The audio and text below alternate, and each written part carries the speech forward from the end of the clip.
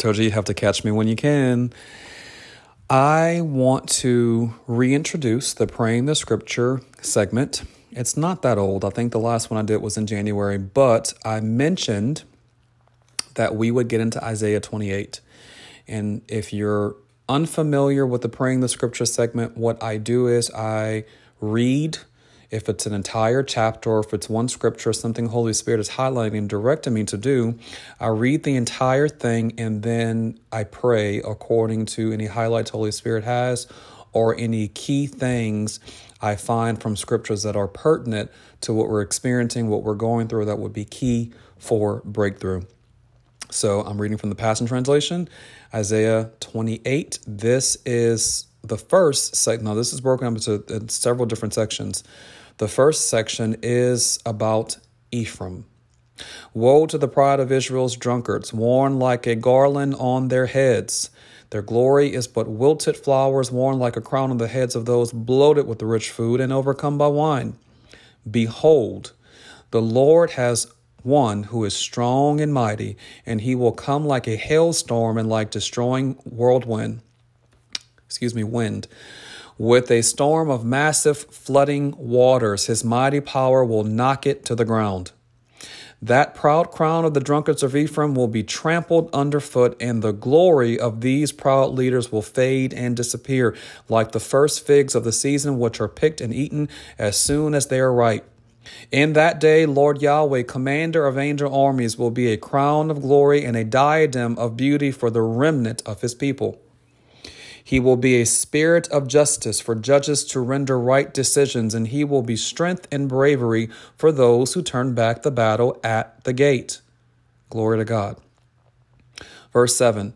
Moreover, the prophets, this is to Judah, and priests are drunk. They stagger because of wine and stumble around because of strong drink. They are confused with wine, stumbling because of a strong drink. They're too drunk to understand their prophetic visions. Oh my God. Help us, Lord. They're too drunk to render right decisions in judgment. God, we cry out, help us, deliver us, and redeem us. All of their banqueting tables are covered with filthy vomit. Vomit is everywhere. They say, who does this prophet think he is trying to teach us? Who really cares about his message? It's only good for babies just learning to talk. Well, I don't know about you, but I definitely have experienced that type of ridicule. Verse 10, do this. Do, and do that, do. A rule about this and a rule about that, here a little, there a little. Since they won't listen to me, God will use another mouthpiece to speak to them with stammering lips in a foreign language. He will speak to his people. That is a word. When we refuse to hear I talked about this in the last episode on the 7th with Jerusalem denying the prophets. Stop denying the prophets. Now, people of God in the Apostolic Prophetic Hub, stop denying the new and budding prophets, the emerging prophets. Stop holding back the coming of Elisha and the return of what God is doing with this brand new generation of synergy of the prophetic stream. Verse 12, for he has said to them, this is your rest, so let the weary rest. This is your comfort, but they will not listen. Therefore, the word of Yahweh will be to them, do this, and do that. A rule about this and a rule about that. Here a little and there a little, in order that they may stumble backwards and be broken and captured. And you wonder why some of us are experiencing what we're experiencing wherever you are in the world. Stop denying God's servants and friends. And that's even outside of the prophets. He himself, because he is the prophet, he is chief prophet. Ultimately, what we're doing is denying him.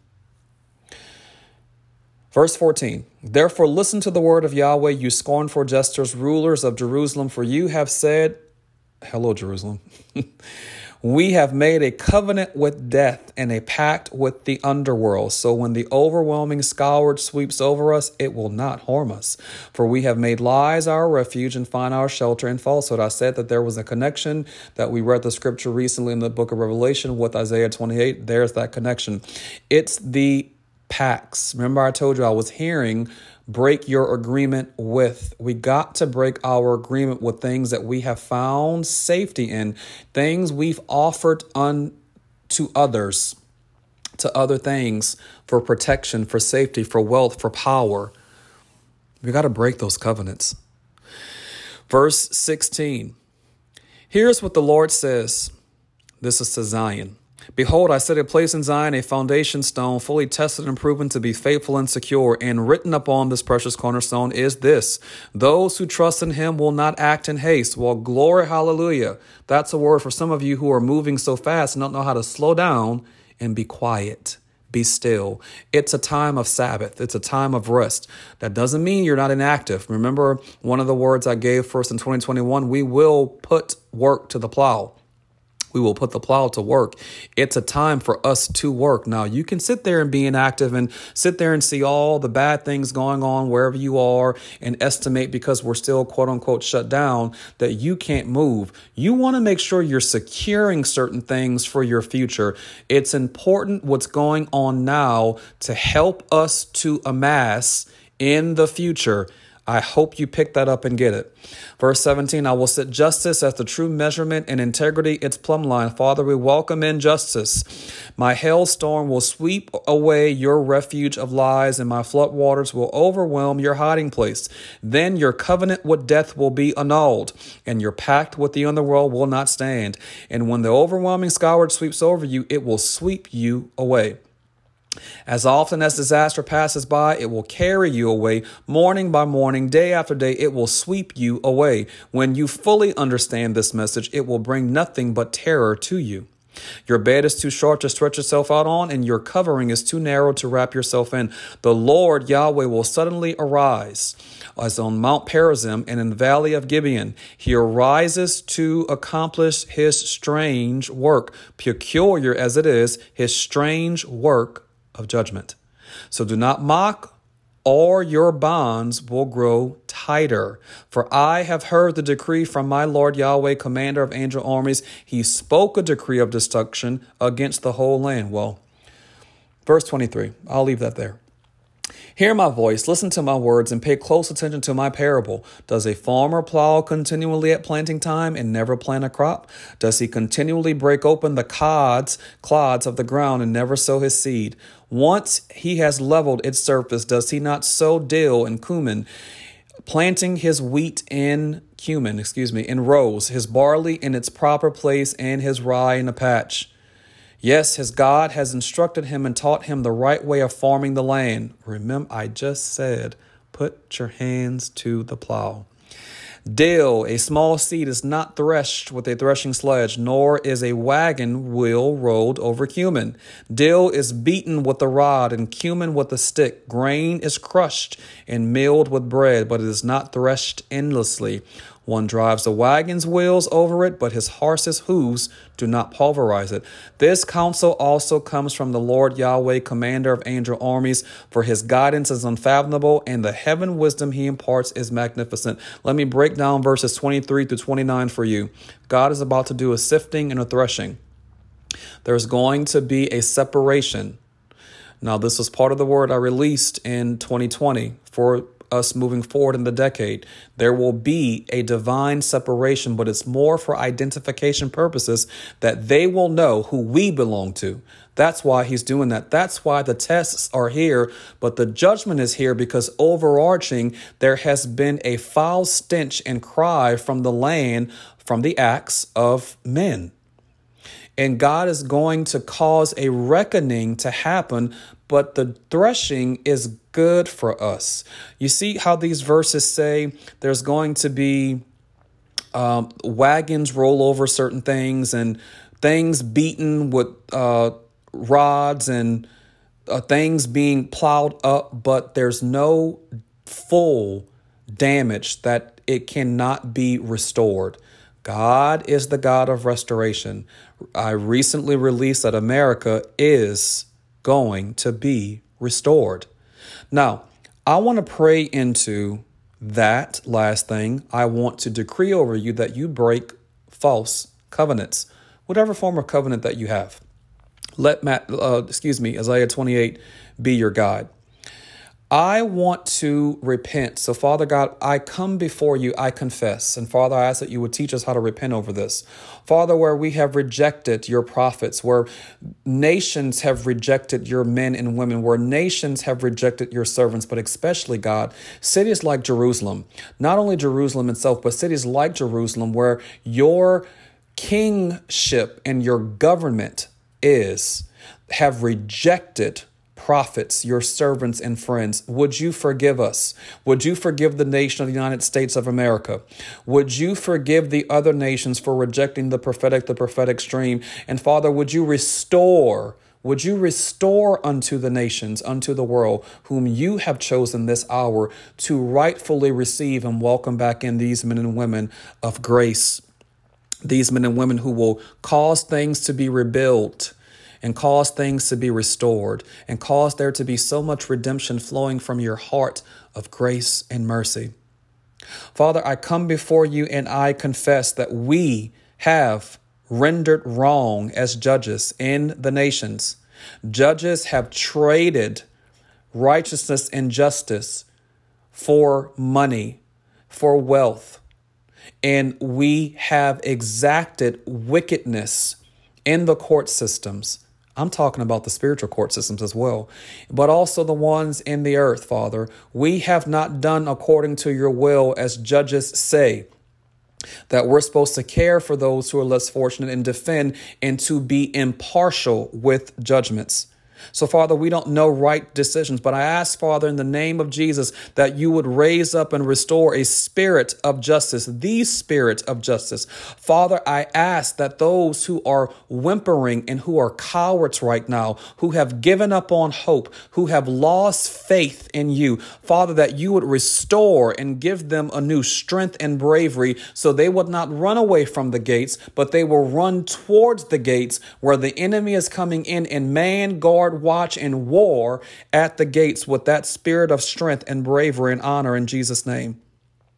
Father, the sons who you and daughters who you have called with the anointing to expand and to build up and guide and be brilliant and rule and lead, for us, for taking our names, for our inheritance, for our privilege and our own will, for not taking it seriously, for not being humble, for us being entitled. Father, I confess right now, the church, we have been so entitled, like Ephraim was entitled. Father, would you forgive us? Spirit of God, as this is being removed from us, would you place in us the fruit of the Spirit? Would you place in us soundness of mind? Restore that soundness of mind. Fill us with the soundness of mind. Refill us with this. I loose a stirring of our spirit men right now in the body of Christ worldwide. Now, understand, I'm praying for the body of Christ worldwide when I'm praying these prayers. So our spirits will then generate with light and love and power and soundness of mind. And Father, that we would truly know who you are and not be false worshipers, not worshipers of our flesh, worshipers of what's the eye, and worshipers of the pride of life, not worshipers of what we can do in our own will and volition. Father, I say we return and come back to you with surety and purity and sanctification with new eyes. Holy Spirit, cause our vision to be anew in the body of Christ. We need to see you. Pour out a spirit of grace and supplication on the world. Let us see you rightly, Yeshua. Let us see you, Yeshua. We ask for grace, grace, grace. But Father, we ask in the name of Jesus, Holy Spirit, that you would tutor us not to abuse or rob or bastardize grace. Forgive us for bastardry, Father, for lowering the barometer, the standard of justice and righteousness, the moral excellence in society. Father, restore moral excellence, restore morality, restore uprightness, restore character back into your church, your sons and daughters, and we will shine brilliantly as you do, Yeshua.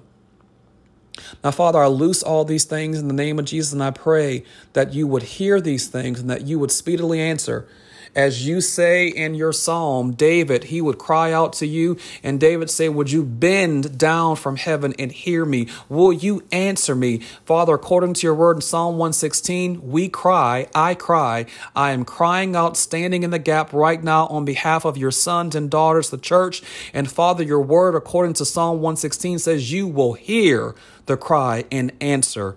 And Father, just as Daniel, who humbly submitted himself to your will, who understood the culture, both in the church and the culture outside the church, and caused a great repentance through acknowledgement and confession. And you honored Daniel. Father, honor these prayers. Honor the prayers of men and women who are righteous like Daniel, who are humbling themselves and fully acknowledging what we have done. Send us godly, divine messengers. Awaken us. I ask for the angel of awakening, for angels of awakening, Father. Angels of revelation, angels of knowledge, angels of secrets to meet these men and women in Jesus' name. Now, Father, I thank you for the restoration. Let the restoration come in now. Blessings.